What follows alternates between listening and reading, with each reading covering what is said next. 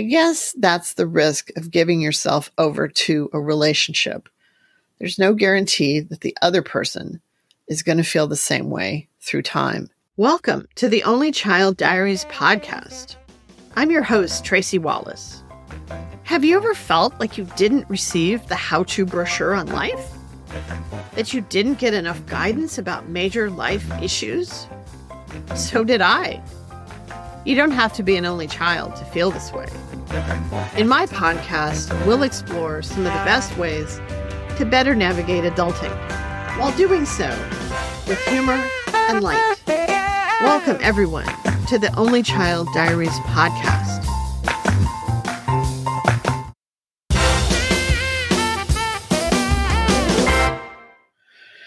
Happy New Year. Happy 2024. I hope this year brings everyone health, happiness, and prosperity. Sometimes at this time of year, we put pressure on ourselves. Did we make a resolution? Did we meet it? How do we feel if we didn't reach our goals?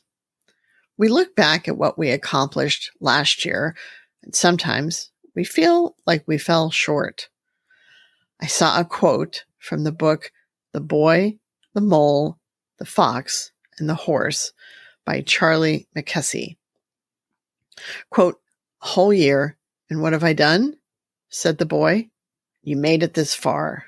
You are spectacular." So I'm here to tell you all this. You made it. You really are spectacular. Whatever you had to get through, you did it. I'm going to continue by reading one of my reviews for this podcast. I started reading one or two reviews at the beginning of every episode. The next one goes like this. I love Tracy's approach to dealing with so many challenges we all face in life.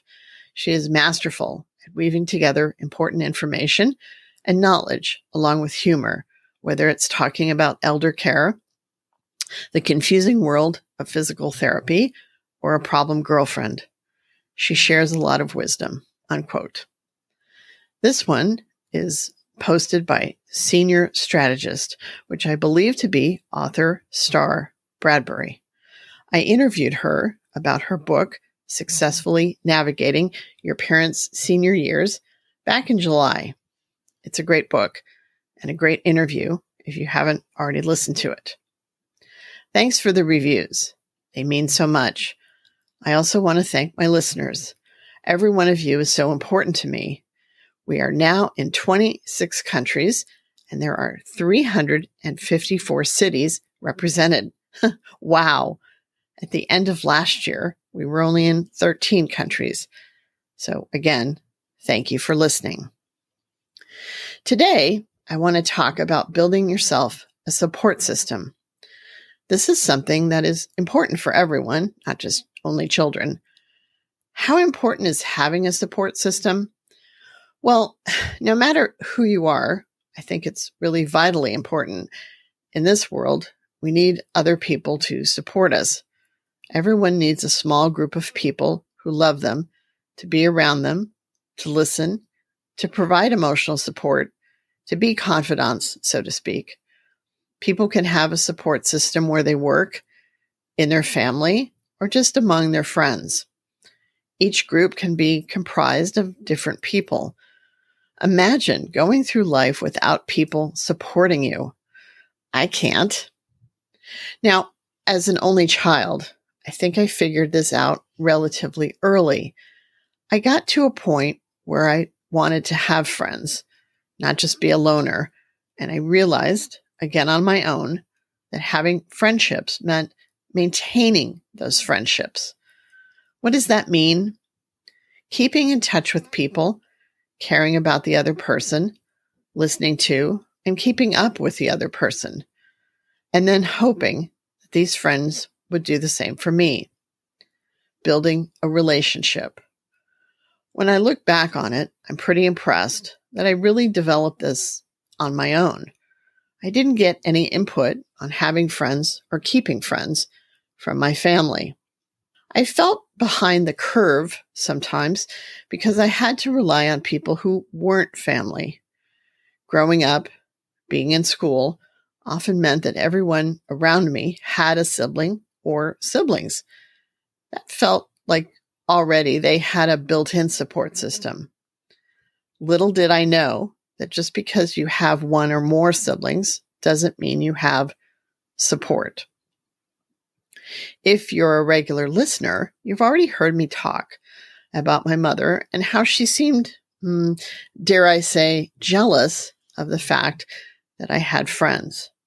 She didn't really seem to have her own friends, not close friends. She never did anything with anyone, really, like a girlfriend. Sometimes I heard her talking on the phone with someone, like a friend, but that was pretty rare. Sure, she met people through my dad's lodge activities or driving on school field trips or Girl Scout field trips. She met other parents, right? She'd for sure have something in common with them. I don't know if she felt like she didn't have time for friends, but in general, I got the impression she felt like she wasn't a good enough person to gain any friends. The thing was that there were people who liked her, and she could have easily had friends. Maybe she felt like my dad was her friend, her only friend. I'm not sure. Some people choose their family, and for me, that has been true. I found little support from my parents, that is, emotional support.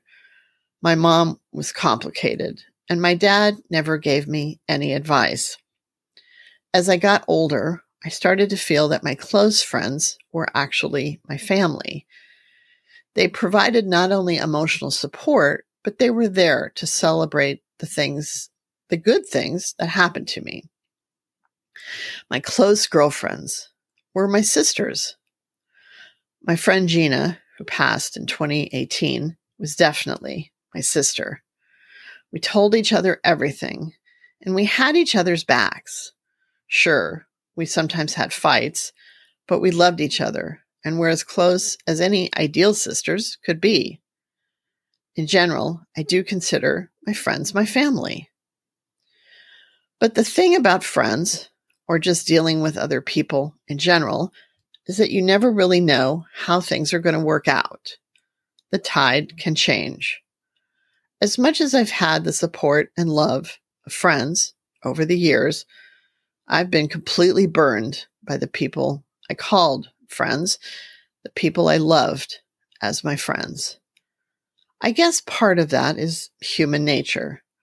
Things aren't always going to work out forever between two people. But wow, some of the times I felt like I was stabbed in the back by people I thought really loved and cared for me. And I wondered how that could have happened. How could someone I trusted so much do that to me?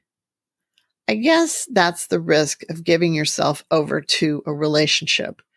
There's no guarantee that the other person is going to feel the same way through time. And I admit I have ended friendships as well. I hope I haven't been hurtful about it. Sometimes I still feel behind the mark because I'm out of blood relatives. There's no one in the world who has to have my back. I'm grateful and happy that I do have my husband, who is my main support consistently and does have my back. I've learned too that just because you have blood relatives doesn't mean you have guaranteed support. Watching the people in my life over the years has proved that. And while I lost Gina 5 years ago, almost 6 now, I still have a small handful of friends who care about me and I care about them. I hope you do too. Once again, Happy New Year to you and your support system. Let's all hope for peace on earth this year. Those words have never meant more to me than they do right now. Well, that's all I've got for today. Next week, we'll tackle another topic together. I hope you'll join me. If you like this episode, please follow the Only Child Diaries podcast on Apple Podcasts or other platforms you might listen on. And consider rating Only Child Diaries and writing a review. It helps others to find us.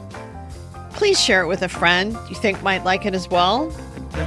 Visit my Instagram page, Only Child Diaries, or Facebook, Only Child Diaries Podcast. Thanks for listening. I'm Tracy Wallace, and these are the Only Child Diaries.